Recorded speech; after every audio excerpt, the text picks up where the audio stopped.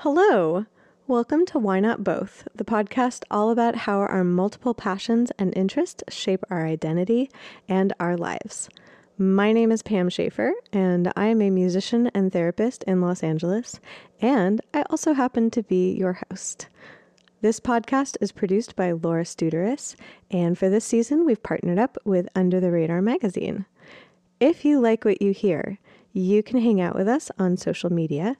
We are on Twitter and Instagram at WNB the podcast. And if you really, really like what you hear, please support us on Patreon. We are under Why Not Both podcast. When you join our Patreon, you get a whole bunch of really cool behind the scenes stuff and you get to chat with us. And that's pretty awesome. Thank you so much for your support, and I hope you enjoy our interviews. For this episode, we got to hang out with musician Chris Baio. You may know him from Vampire Weekend, but he actually has a really awesome new solo album that just came out. I hope you enjoy our chat. Welcome to Why Not Both, where we talk about how weird everything has been lately. No, I do appreciate you spending the time with me, though. It's funny because I started the podcast being like, hey, people who are multi-passionate, and now like we kind of all are because we were all forced to be during this. I love that. Yeah, it's certainly I hope that this is the one pandemic that I lived through in my lifetime. It's obviously like we were saying before you started recording, time and our previous understanding of it has been completely collapsed, and the certain like standards or like our understanding of it just doesn't apply anymore. And like for me, at the very least, like there have been these different phases of lockdown for me, but the fact that I'm starting to talk to people and do some interviews for this album that I finished a year ago, and then it's going to come out in a couple weeks. But then there's like no touring, no live shows or anything. That part of it that's felt a little bit weird for me as like the years turned over and I've been doing some stuff for that. That's it's just, I don't know if I have anything more insightful to say other than that. It's like a new old thing that I'm experiencing differently, I guess. Yeah. It seems like it's kind of like turned expectations on their heads, where it's like normally when you release an album, you're doing press, but you're touring and you're getting it out to people. And now it's like, I made this thing a year ago. It's like this time capsule and everything has changed since then. Yeah, I will say that for people out there listening, that if you make an album and put it out, then you get to do interviews, so you get to talk with other people. So that's a great way to like have more connection during these times where we're all alone. If you're feeling lonely, all you have to do is make an album and put it out. Then you can do some interviews and make some new friends. I love that. It's like step 1, make an album. Step 2, friends. Step 5, profit. Oh, I'm here for the friends. That's where I finish off at step 2. You're like, I just like step 2. Mm-hmm. Yeah, weird, because music is usually such a sociable activity. I mean, sometimes the creation of it is rather hermetic, but then the sharing of it is very sociable. Yeah, absolutely. And like, I tend to, on my music, I work 95% of it is me alone in a room in front of a computer, whether I'm, dragging stuff around or playing an instrument into the computer.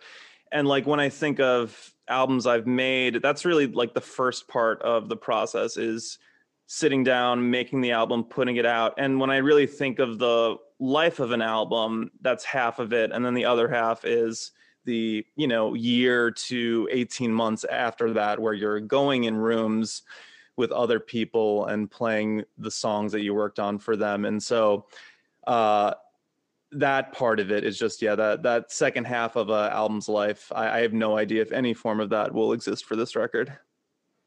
And that's, I guess, like, how have you been connecting with people on it now that you are kind of bringing it out into the world? Like, you are doing this podcast, but like, how else are you sharing it? Or how else do you plan on doing that? I really have no idea. I mean, I've been thinking about doing what it means to play live in some capacity. I think that there's been in the ideal like version of it, and it's something that I've been thinking about, I would love to play music in some capacity, and when somebody watches it, they forget that we are in the middle of a global pandemic. So um, there's constant daily reminders that we're in the midst of a global pandemic. You cannot deny that. There's just no that's our, with people having different perceptions and crazy like warping of meaning in modern digital life. You cannot deny the existence of a global pandemic right now if you go outside your door anywhere in this country. And so because we're all living in this world where every day we're reminded of the fact that we're in the midst of a global pandemic, my ideal version of playing music in some capacity would be something that people watched, and for the 5 minutes, for the hour, for the 90 minutes, that the people watching it are not thinking about the fact that we're in the midst of the global pandemic. Now, have I come up with a way to do that? No, I can't say that I have. The like single webcast, I don't know, I just find like if I see somebody that's going live on Instagram, I don't want to click on it because there's something that just like will reinforce and tie whatever music they're playing to the facts of our circumstance. And the one thing that I did watch that, like, granted there was like a loneliness, a solitary nature to it, but that I really, really loved was Nick Cave, who's one of my favorite artists, did a solo piano concert in the middle of Alexandra Palace, and that broadcast last summer, and sat at home and watched it. And I can honestly say, for the whatever 90 some minutes that he did that show, I was not thinking about the fact that I can't go indoors with my friends or family, or the fact that I haven't seen my parents in 8 or 9 months now, or I guess actually over a year at this point. Like, I wasn't thinking about any of that. I was just thinking about a performer that I love playing music in a way that I've never really seen him play music before. And so when I'm like thinking about it or running it through my head, that's kind of the platonic ideal. Now, if that were an easy thing to figure out, a bunch of people would have done performances like that, but I haven't really seen any. So I don't know, it's something that I've been wrestling with, just like purely on the live side, purely on the idea of playing a song on my own at home. In terms of like how I'm interacting with other people, I think just putting music out in the world, releasing it, seeing how people respond, even if it's someone replying to me at Twitter, or somebody like, or a friend texting me being like, you know what, I really like this album. My favorite song is, sending my record to some of my best friends and hearing them tell me what their favorite song was. That in and of itself is just like a joy, because I know that, people I care about, people I love, sat down for, the 43 minutes that the record is, listened to it, had some opinions, and let me know. And even if we can't be in the same room together, even if I can't see them when I'm on tour, that just like means the world to me, and does like make me personally feel at least a little bit less alone in this world. Yeah, it's that, like, I'm trying to think of the right word for it. It's like the way that music can transport you, the way that you described, like watching Nick Cave's performance, that it's like everything else was temporarily suspended. And like, that's a hard thing to do, but it's a very worthwhile thing to do. Yeah, definitely. And thinking about what you said about, that this usually would be like the second half of making an album, and that a lot of that seems like it has a lot of meaning to you. Like there's the meaning of like making the album itself when you're recording it and you're tracking things on your own and you're creating it. But then the second part of the meaning is like, well, how does this connect me to other people, and how do other people then be drawn into the music to create that kind of like transportative, is that a word? Yeah. Transportative experience. Yeah. Yeah. And I think that that's really important during this time, because it's like you can't think about the pandemic 24/7. It's like you might think of it like 23.57, but that other 0.5 can be taken up by something like utterly beautiful that has nothing to do with it. Yeah, that exactly. And I love everything that you just said. It makes me think, like, I'm very curious when we move past this, when things become normal again, when this virus gets driven underground rather, how many movies are going to really be about this pandemic? How much like art is really going to be about this pandemic? Because like if we all lived it, there's something kind of boring about that. Do we really, like 3 years from now, will you really want to like watch a movie about the pandemic? I don't think that most people will. So it is kind of interesting to think about the relationship between things that are being made during this time and the circumstances, you know? Did you find yourself like during this time creating more, or did you find yourself taking a step back from that? Like, what did your time look like during this year between like making the album and now it is coming out? But I'm like, there's that in between time. I tend to get fairly obsessive about the news when shit really hits the fan. I'll say that about myself, and I know it's not like my best quality, my best character quality as a person. So this record, it's coming out in 3 weeks, but I would say I think next week is going to be the year anniversary of when I finished writing and recording it. So the whole thing was conceived, every lyric was written way, way before I heard about COVID. And basically, I had been touring like pretty aggressively with Vampire Weekend, like up until that point. I kind of made this record as we were touring the last Vampire Weekend record. Mm-hmm. Excuse me, sorry. And so we got home from this tour in Australia in January, and I finished the record, and kind of for the first time in my life, I felt just this kind of like exhaustion, and like a real sense of like, I just want to lay in bed for a month. And I think that part of it is being older. I'm 36 years old right now, and I've been touring since I was 22 years old.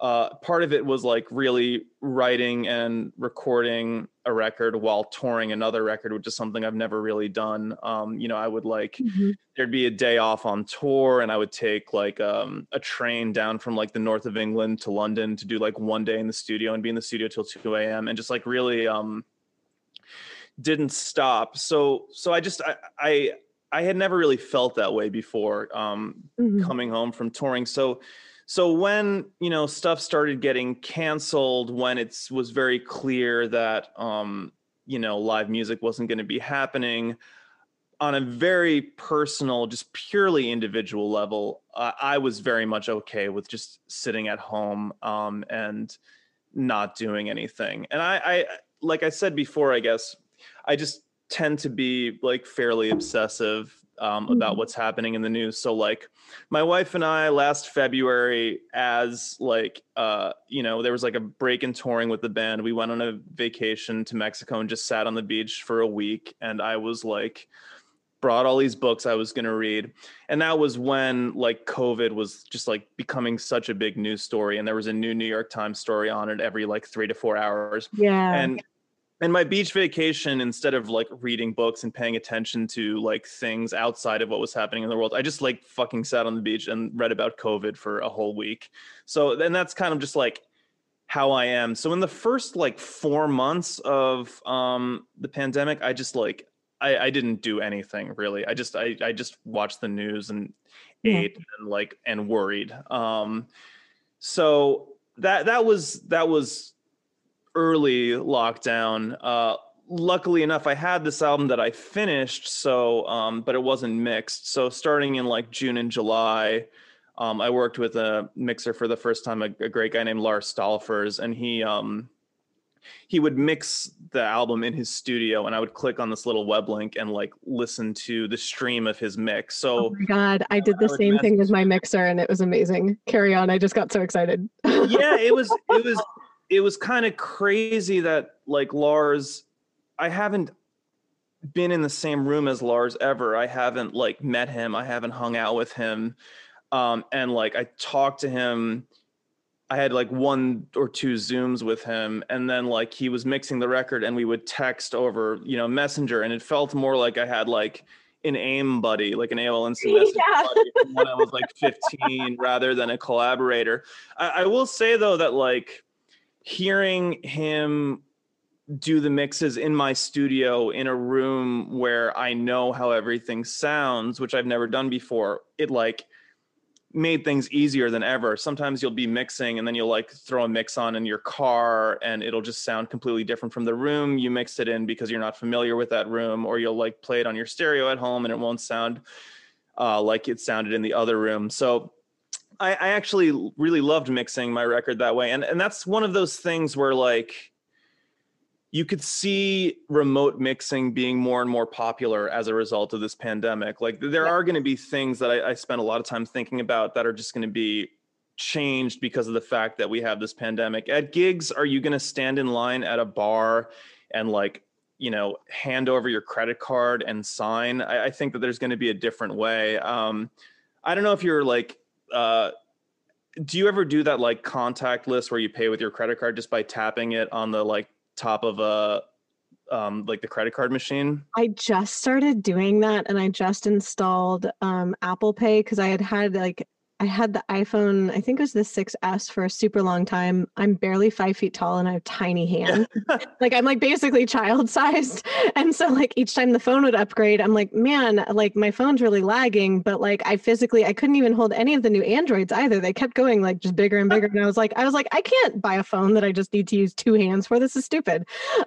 So like I finally got like the 12 mini and I adore it. Oh, nice. Yeah, like it's everything that I ever wanted. It fits in one hand. And I just installed like the contactless because when I do, like I said, when I go to like the neighborhood coffee shop that they open the little window, what I love is that like I can support a business, but I don't have to touch anything. Yes. Yeah. I can just like wave my phone at the thing and it gives them money, and then Right. Yeah. exchange pleasantries, and then they give me coffee. Like it's like sorcery. Yeah. And so I guess the reason why I bring that up, like I lived in London for 5 years and it was always contactless, like, going back to 2013. But I just learned that technology was developed in response to the SARS pandemic, in that in Asia, they didn't want people, touching the same surfaces and stuff like that. So after the SARS pandemic, they, started rolling out contactless payment. And there are going to be kind of like all these things that change in the music industry, how music is made and how music is performed and what concerts are like as a result of this. And like doing this like remote mixing, which I loved doing, was kind of the first iteration of that, I guess. Well, I'm glad that it's like, it sounds like for a while, I was talking to people about like kind of the fear responses that we all have. And it sounds like you kind of went into freeze mode for a while. And like, I think that there was this weird rush for people to create things, especially there was a lot of pressure on artists and musicians to be like, we're in a pandemic and we're all stuck here, entertain us. And it's like, no, we're all freaked out. But some people, their fear response is flight, but that can look like productivity. And others, it looks like what you're describing, where you're just kind of like in the news cycle and sitting there being like, well, I'm freaked out. Yeah, definitely. And like, I mean, I just, the kind of fear, the last show that I played with Vampire Weekend was like March 7th, and I had been on a plane, and then there was, talk of the 5 to 14 day incubation period. And my wife is asthmatic. So just like sitting at home and reading and like educating myself as much as possible, I realized that in a way that's a kind of defense mechanism, to feel like if I'm armed with as much information as possible about this oncoming pandemic, I can keep my family safe, Yeah. And it sounds like for those months, it's like, I think that people have to kind of work through their responses so then they can move on to something else. Like it sounds like then you did move on to, like you said, like learning about remote mixing, which I hadn't known about before this. It was my mixer that suggested the same thing, because even though we're in the same city, hilariously, he and I had actually never met before. And like, we just started doing remote mixing and it was amazing for the reasons that you just said. And like, I mean, we still haven't been in the same room. We did go watch the sunset together on the beach. That was really Oh, fun. nice. That's Yeah. great. It was like a year into working with each other. We were just like, this is dumb. How do we safely actually meet each other? So that was really nice. And like, shout out to Ross. Loved watching the sunset. But like, it's been fascinating because it has opened up all these ways to collaborate with people that I wouldn't have thought of before. And there are still things that I would prefer doing in person. Like there's really no substitute for when you're bouncing ideas in the same room. Yeah, I think it can sort of reveal both the possibilities and the limits of technology. How has it been? Because you have your own recording studio. Like, do you only record your own stuff or do you work with other artists there as well? I had several New Year's resolutions last year, and one was to record another artist. And like many years, that was one of several New Year's resolutions that I broke, but it was on account of the global pandemic, not any fault of my own. I give you a pass on that one. Thank you. Yeah, because no, I did. I really, I mean, I like, one of the other ones was to read 40 books. I like, ended up not reading anything for 4 or 5 months, so I crapped out like at 27 doing like a marathon reading session at the end of the year. But like I actually think I would have achieved my New Year's resolutions, and we'll see. I'm going to hold myself super accountable this year, but no, I do want to produce other people. It is something where I know that I would enjoy it. I've always enjoyed doing remixes for other artists. And I also, for the first time in my life, I have like a fully set up studio. I have a drum set that's mic'd up. I have everything I need to make an album at like my fingertips. So it's definitely, whatever, 10 days after the second jab, I'm ready to do that with other people. Yep. I'm so excited for that. It's like, oh my God, we get to make things inside with people. What? Yeah. It's like, also, I was like, bold move having all the drums mic'd. I was like, I have my piano mic'd at all times, but that's just because I'm really lazy. No, it's better that way. Like having to set it up every time. That's that's annoying. No question. Exactly. If you don't have to move the mics, then that's a beautiful thing. I low-key don't. The only problem is that my Roomba has definitely tried to scale my mic stand. I don't know why. And that's a bad Roomba you got. It's tough when you have a Roomba and you think you've raised a good Roomba, but you have a misbehaved bad Roomba. It's sad stuff. It was like climb every mountain, scale every mic stand. I was like, yo, no. Yeah. That's not the way. There's nothing there for you. Mm-hmm. What have you been up to, I guess, once you came out of kind of like the scary news cocoon? Like, were there other things that you found yourself turning towards during this time, especially because it sounds like you'd been touring really intensely from like 22 to 36. And I was like, for lack of all else, like this probably did give you time to like not do that. And I'm like, what else did you do? Yeah, definitely. I think that there've been a couple things that I've picked up. I was always like a fairly avid runner, and maybe it would have been, there were a couple times where like, whatever, I got back from the last show I played, I went running at the Rose Bowl, and I was like, this is weird. This is kind of like fucked up. I went running on my street, and it would have been shortly after I was introduced to the concept of social distancing. So I was like, all right, as I run, I need to make sure I am 6 feet away from every person. And all of a sudden I was just running side to side and like worried about hurting other people. And there were like all kinds of articles about, and I have plenty of family in New York City, and like people that just going for runs in New York City. And like at this point, the science is kind of like borne out that it's highly unlikely that you would make someone else sick, but even just other people's like fear level, there is something selfish, I thought, about people that like continued their running like nothing was going on. So I stopped running and I switched to jumping rope, which is something I can do with a Awesome. very, very limited amount of space and without getting my droplets anywhere near anybody. So Yeah. that's become one of like my big COVID discoveries. So that's been very nice. The other thing that happened is that my wife and I bought a house in Oregon on the water, which is where I am right now, Oh which we my were so God. lucky to be in a position to do so. So I have been kayaking, which is something that I never thought I would ever get into, and I've been hiking a lot. And I like I said before, I lived in England for 5 years, and I really like the air here, and I just really Mhm. like the outdoors. So that's kind of been the sort of insane lucky thing that I've gotten into over the past few months, and it's been, it's been fun. I love it.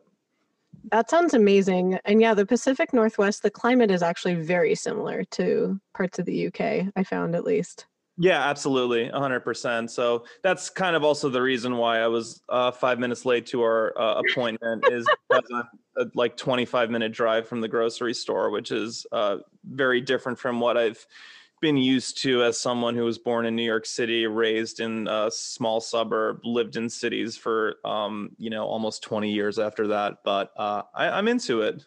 Quiet life. I was gonna say, it sounds like you really changed things up, and in a way, like I'm wondering how that affected like your sense of identity this year too. If it's like prior you were always in, yeah. Well, I just no. I just like it's I essentially the question here is how much of a poser am I as I get into my answer, where it's like I because I have my Zoom video on and I see myself, and I stopped shaving when I came up here, and that's like am I just like a guy trying too hard to be like an Oregon guy? And that's kind of the question I've been asking myself. I do anticipate shaving this thing off like after a little after the album comes out. I find that like uh something about the like isolation and these times, like not cutting my hair for a year. I mean, I'm balding and shit, but like, and I never would have like grown my hair out, but I kind of just like how insane it looks, and having a big dumb beard. So to answer your question, I like in terms of like surface identity, I've definitely done some poser shit as a result of spending a bunch of time up in Oregon. That is hilarious. I'm like, full disclosure, I do keep the camera off because everyone's on their Wi-Fi in WeHo, where I Oh, am. okay, yeah, I mean, also sometimes I look like a trash panda, but it's like I used to do it with the camera on, but since everyone's doing like school at home and work from home, my Zoom would just drop out like during the podcast, and I was like, no, we can't be having that. yeah. No, that's good. Good of Yeah. you. But it is really funny. I'm like, full disclosure, my hair is now down to my butt. And I mean, I am 5 feet tall, so that's not a huge feat, but same thing. Haven't cut my hair all year. I'm definitely wearing like a fancy slip dress and a hoodie. I don't know what Nice. happened Yeah, here, that I was like, this is my vibe. This is exactly my vibe. It's like neo-Victorian trash pixie. yeah. Hell yeah. And so it's interesting though, because it's like in a year when we're not being observed, it's like we can kind of tap into like, well, who do I want to be? And also in a time when like usually we would define ourselves by like, well, what makes us money, or what's most visible, or how do people perceive us? We're kind of freed from that. And it's like, cool. Yeah, you get to be a dude with a beard in Oregon. Yeah, hell yeah. Yeah, but I will say, I will say, because I have like Zoom calls with childhood friends. I kind of have made a point. I don't wear sweatpants all day. I do make a point of like dressing every single day, and it's something that I kind of like learned fairly early on, like into being a musician and touring and stuff, which is that like early on I would just be on tour and I would come home from tour, and if I didn't like put on normal clothing and just wore like pajamas or like sweatpants or something, I would not do any work. I would not be Right. productive. I would just watch TV all Right. day. And there is that temptation if you're like a touring musician that it's like, okay, the tour is done. And I've heard plenty of stories of like, if you're a person in a band coming home from tour and just fucking playing video games with like a headphone on where you like yell at other people all day and that becoming your life. And it was kind of important to me to like not do that, to be able to be productive. And so just like out of habit, like this is, you know, going back like 12 years now, I just always make a point of like getting up, putting on real pants, putting on a real shirt, like even if I'm not going to leave the house for the day. So at the very least, I have managed to keep up with that, to the shock of some of my friends across the world that I Zoom with. But it like it does help me in general, even like through periods where I was not, in fact, being productive earlier on in the pandemic. Well, and I think that speaks to having like consistency in a way that keeps you grounded. Like I was joking that I am wearing a hoodie and a slip, but it's like that's what makes me actually feel most like me. In terms of like me getting dressed and saying what I said, it's certainly not a value judgment. It's just like realizing what works for me and that's like how I can be most productive. And I think that if you can identify that in yourself in like whatever form it may take, that's like the way to be. That's the best way to be, you know, productive. Yeah, because it's almost like forming structure for yourself, because normally we have like outside structure where it's like you'd be on tour, you'd have these like external cues of what you should be doing. Whereas when you don't, it's like, well, how do you make that structure for yourself? Because a few days of no structure can be like really relaxing and really chill. But too much, like basically a lack of structure, like boundaryless, just usually makes people feel freaked out and amorphous. Like it's not good. Yeah, totally. Um, which definitely this time could have lent itself to that, where it's like, oh wow, we're going on month 9 of a crisis and our brains are only designed to handle 3 to 4 weeks of crisis. Yeah. Strange that. um it's also interesting talking to you about like the fact that you did get to kind of take time off unintentionally and away from touring, and in a way that, you know, I was thinking about how I would be defining myself if most of what I did was touring, and like how often we define ourselves, even in American culture, as like, well, what do we spend our time on? And also what makes us money? And now it's like, oh, those things are kind of taken away. And I'm like, Yeah. oh, well, what's left? And I'm like, oh, cool. You wear really cool shirts and go kayaking. That's rad. Yeah. I mean, I find I just know there are so many facets at the very least of our industry that like it could have gone so much worse. I don't know if you were following the venue bailout, like that just was passed, Yeah. the most recent relief bill in this country. But like, you know, and I signed on to that petition to Congress for the Save Our Stages bill. Yep. Yep. But like, uh, some venues that I really, really love have gone out of business. One that I have had such incredible time playing at is U Street Music Hall. And it's like in DC. I've DJ'd there twice. I played one of my favorite live shows on my first record there, and they had to close. And, you know, when a venue like that closes, you're talking about venue staff losing their job. You're talking about, you know, people who would play an incredible show in DC, like not being able to play that show. And there have been other examples of that. And like that kind of stuff breaks my heart. But I also sort of recognize that because of this bill, you know, the federal government is going to be pouring whatever, it's like 10 to 15 billion dollars into stages. It could have been a lot worse. And like, I also just, I know that I feel lucky that I'm in this position where I'm totally okay. I don't need to going kayaking and like stuff like that is okay, because I know that so many other people are not in that position. So I don't know. I do think a lot about how it can be weird to say how much worse it could be, because it's a tragedy. I mean, like 4,000 of our country people are passing away every day. That's Yeah. fucking awful. That's so, so bad. Um, so in and of itself, it's grotesque, but I also try to think about the fact that it could be worse. You know, musicians, friends, everybody that I know have their health, and I know that that's not the case for most people. So I don't know if I realize I'm kind of being scatterbrained and long-winded and not making a particularly concise point. I guess I would just say that, like, yeah, the fact that I can see the other side of this for the music industry, for live music, for touring, for people getting in a room together and like sharing that experience. I think that that's lucky. Yeah. And by the way, it's a podcast, so it's like all about being scatterbrained and long-winded. That is like, that's our format. Yeah, hell yeah.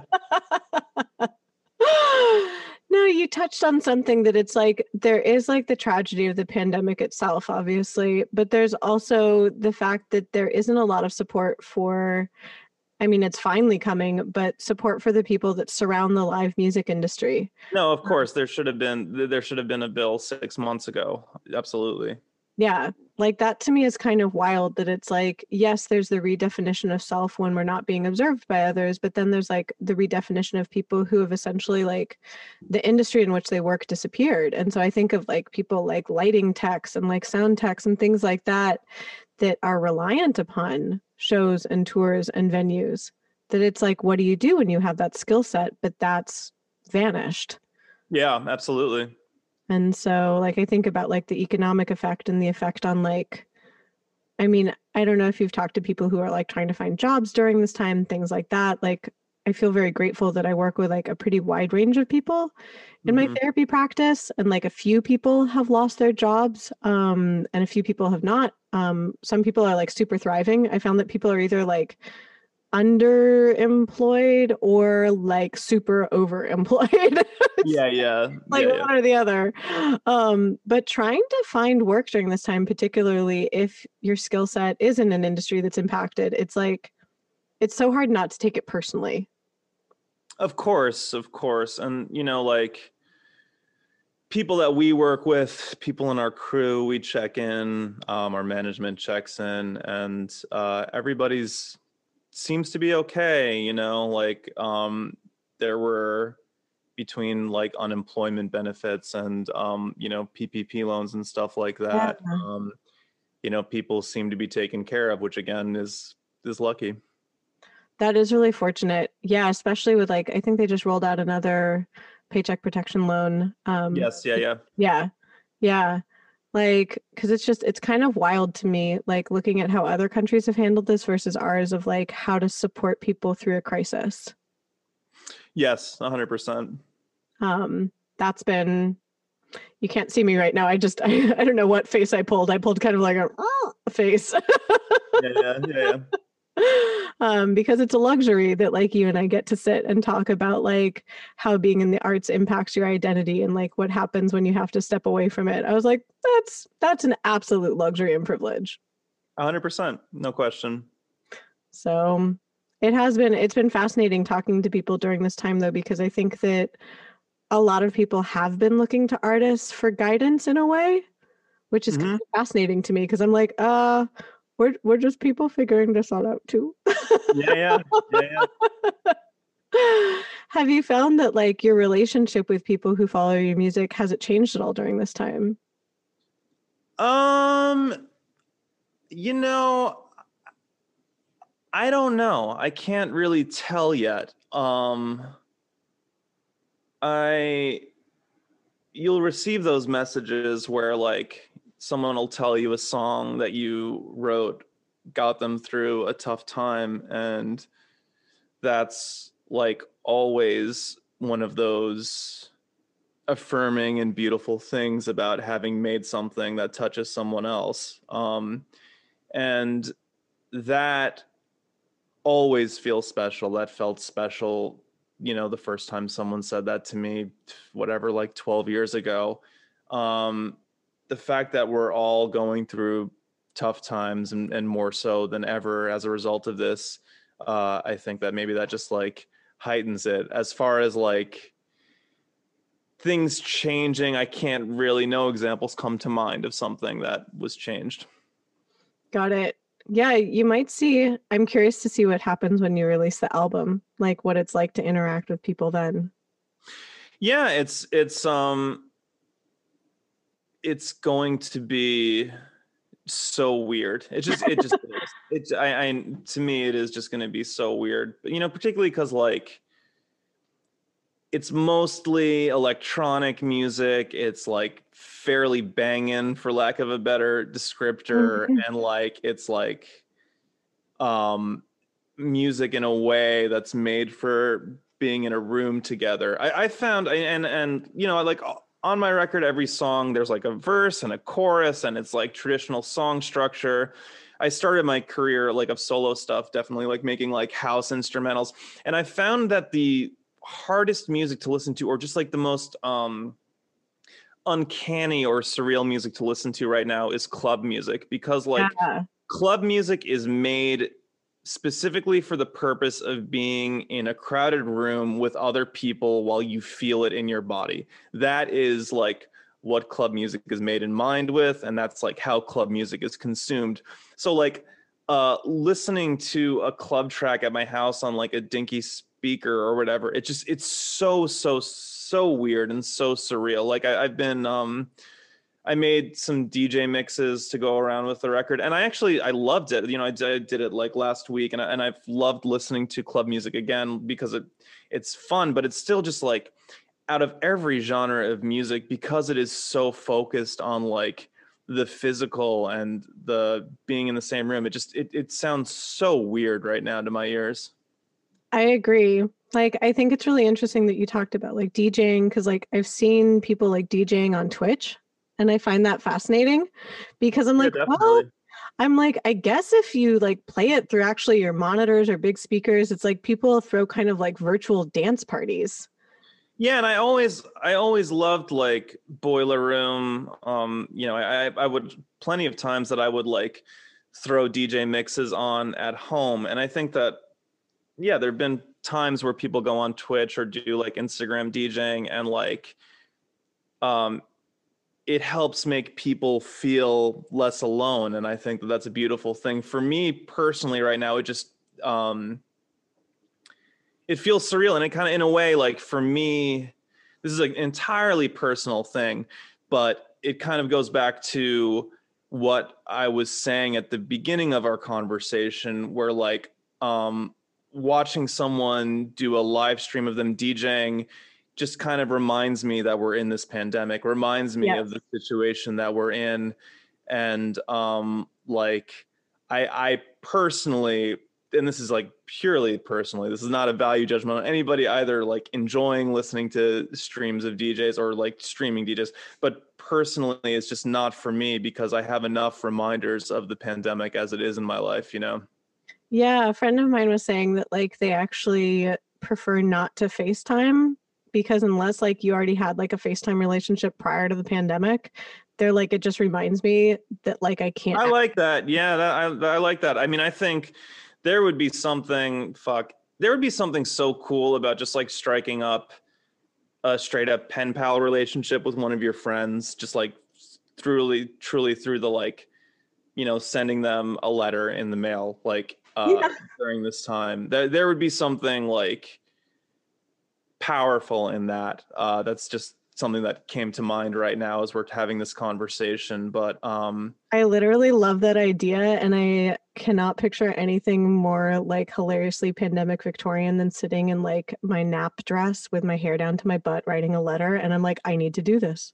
Yeah, that would be great. I was like, this needs to happen. This needs to happen just for my own edification. Absolutely. Hell yeah. I like that idea a lot though, because it does embrace that like this is a time of like like no one knows what's going on. But it embraces it in a way that like doesn't emphasize the distance. It's almost like let's embrace something about it that we can give it novelty and we can give it meaning. Because that's how humans are happiest when we have meaning. Absolutely. Absolutely. No question. We get a little strange otherwise. Pam, I have a question for you because you've used Victorian multiple times. Do you read romance novels by any chance? Hilariously, I do not, but one of my friends is obsessed with them. Like one of my Okay. mates is obsessed with them, and she's also a writer. Okay, I was curious because my wife writes romance novels. Uh, That's hilarious. Oh yeah, my yeah. God. I was just like, your wife and my podmate should probably talk. Tell your friend Scarlett Peckham is my wife's pen name. It's they're great books. Oh my God. That's amazing. I must confess, I have not read a proper romance novel. I've read a lot of other things this pandemic. And I've read four and they're all by my wife, so I'm compromised, but they're great. I was like, one, that's dedication. Two, you're an awesome partner. And three, now I kind of want to read one of her books. You should check them out. That's amazing. I was like, I'm reading 5 other books right now. Should I throw in a romance novel? Yeah, why not? Hell yeah. That's phenomenal. I guess like outside of music, because you started in music so young, I was just like, did you do stuff outside of music prior to that? Or was it always just like, surprise, now you're a musician? No, yeah, I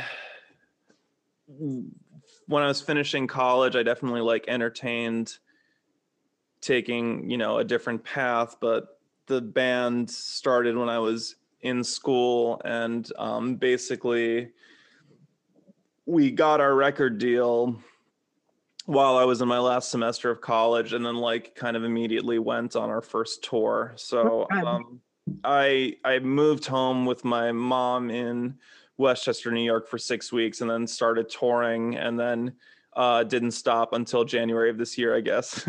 Oh my God. No wonder you went into kind of a weird cocoon when this all started. Yeah. No, I don't regret it. I don't. It made sense at the time, and like I felt just good and healthy and like lucky and careful. So it's what I needed to do. It was my natural response, and yeah, it made sense and still makes sense to me. Yeah, I was just like, no, that makes sense, and I'm glad that you didn't like shame yourself for it. There were several people that, especially in like I guess like lockdown part 1, that I talked to that were like, I feel like I should be doing more, and I'm like, why? You're surviving and taking care of yourself and other people. Like that's pretty awesome. Absolutely, 100%. I'm like, if that's what you've like quote achieved this year, that's pretty rad. Yeah, hell yeah. I guess like in closing, what would you impart to people who are creating during this time or who are thinking of creating at some point in the near future?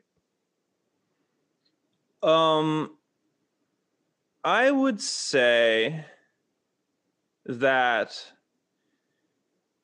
this is something that really just started happening like when I put out my first record, and like uh I would do interviews just for my first solo record, and I don't know why, but the question that I would keep getting asked was, what is the one piece of advice you would give to a kid right now? Like what is the one thing you would impart? Now, I have no idea what that has to do with like making electronic music and like singing over it and like writing songs about drone strikes and shit. Like I for whatever reason that question got asked to me multiple times, and I thought long and hard about it, and the one piece of advice that I wish someone had just like sat me down when I was like, I don't know, 11 years old, was that every feeling passes. Like when you're in the moment, and you're like, and I would say this mostly to think about in the context of when you're feeling negative moments, when you're stressed out or sad or angry or depressed or like just want to scream at the top of your lungs, that feeling will at some point pass. Yes. And when I would have been a teenage boy, I would have thought like when the first time I got my heart broken, I would have thought like, gosh, this will never ever end. But it does. It passes. And to kind of connect it to your question, I would say that like if you are driven to create, if you're driven to write a song, if you're driven to make music, when you do it and it connects with yourself, that's a beautiful feeling. You feel that like beautiful feeling in the moment there. Sadly, that feeling in that moment will someday pass. But if you have a song or a lyric or even a single sound, you'll have a little artifact of how you felt in that nice moment, and you'll be able to hold on to that and carry that with you for the rest of your life. So if you're thinking of writing a song, go ahead and write it. Just if you're driven to create, and then there'll be this thing that will exist past the moment in which it was created. I love that. Like that it's like artifacts of feelings. Yeah, absolutely. That's what music is, huh? Artifacts of feelings. Artifacts of feelings. That's beautiful advice as well, because even in the good moments, it's like remembering that since all feelings pass, like when you do feel really just like connected and wholehearted, it's precious because you won't always feel that way. And same thing for bad moments. It's so funny. I tell my clients that all the time, that they're like, I feel really terrible. I'm like, yeah, you do. Yeah. You're not going to at some point. And they're just like, how do you know that? I was like, did you feel terrible leading up to this? And they were like, well, no, I felt a whole bunch of things. I was like, well, then logically in the future, you're going to feel a whole bunch of things too. Yeah, absolutely. Now I just want to write about the artifacts of feelings. It just came out, but now, yeah, I love the the ring of it. Yeah. I was like, okay, song challenge, go. We each write the artifacts of feelings. Exactly. Come back in a month and be like, what did you come up with? Yeah. That was how one of the songs I wrote this year started, is someone was like, gosh, it feels so strange. And I was like, yeah, it kind of feels all very like life, death, and summer vacation. And then I was like, oh, wait, hold up. I got to write that. Have you seen Walk Hard, the Dewey Cox story? No. Oh, you have to see it. It's like a fake version of all those music documentaries. It's so funny, but he'll like it's like all the cliches of music, but he'll like be getting in a fight with his wife, and like he'll divorce his wife, and while they're like having a divorce fight, he'll like yell something at her, and then he'll stop and be like, that's a song title. Like you have to watch it. If you have to watch this movie. That might be my weekend plan. I had like really big aspirations for this week in general, and then it was like, lol. You know what? No aspirations could be grander than seeing Walk Hard, the Dewey Cox story for the first time, in my opinion. So you've accomplished all you would need to ever accomplish in a weekend if you watch that movie. That's going to be my watermark. That's Oh, well, it has been such a pleasure. I really appreciate you spending time with me and hanging out on the podcast and doing a friendship. Thank you so much, Pam. I had a great time today. Thank you again for listening to this episode of Why Not Both? If you liked what you heard, please make sure to like us and subscribe to us on your preferred podcast platform. You can also come hang out with us on social media. We are at WNB the podcast, both on Instagram and on Twitter. This season, we are brought to you by Under the Radar magazine. Under the Radar is a nationally distributed print, music, and entertainment magazine and website. You can find them at www.undertheradarmag.com, and feel free to support them on Patreon. Extra special thanks to our producer, Laura Studeris, who is literally a rock star.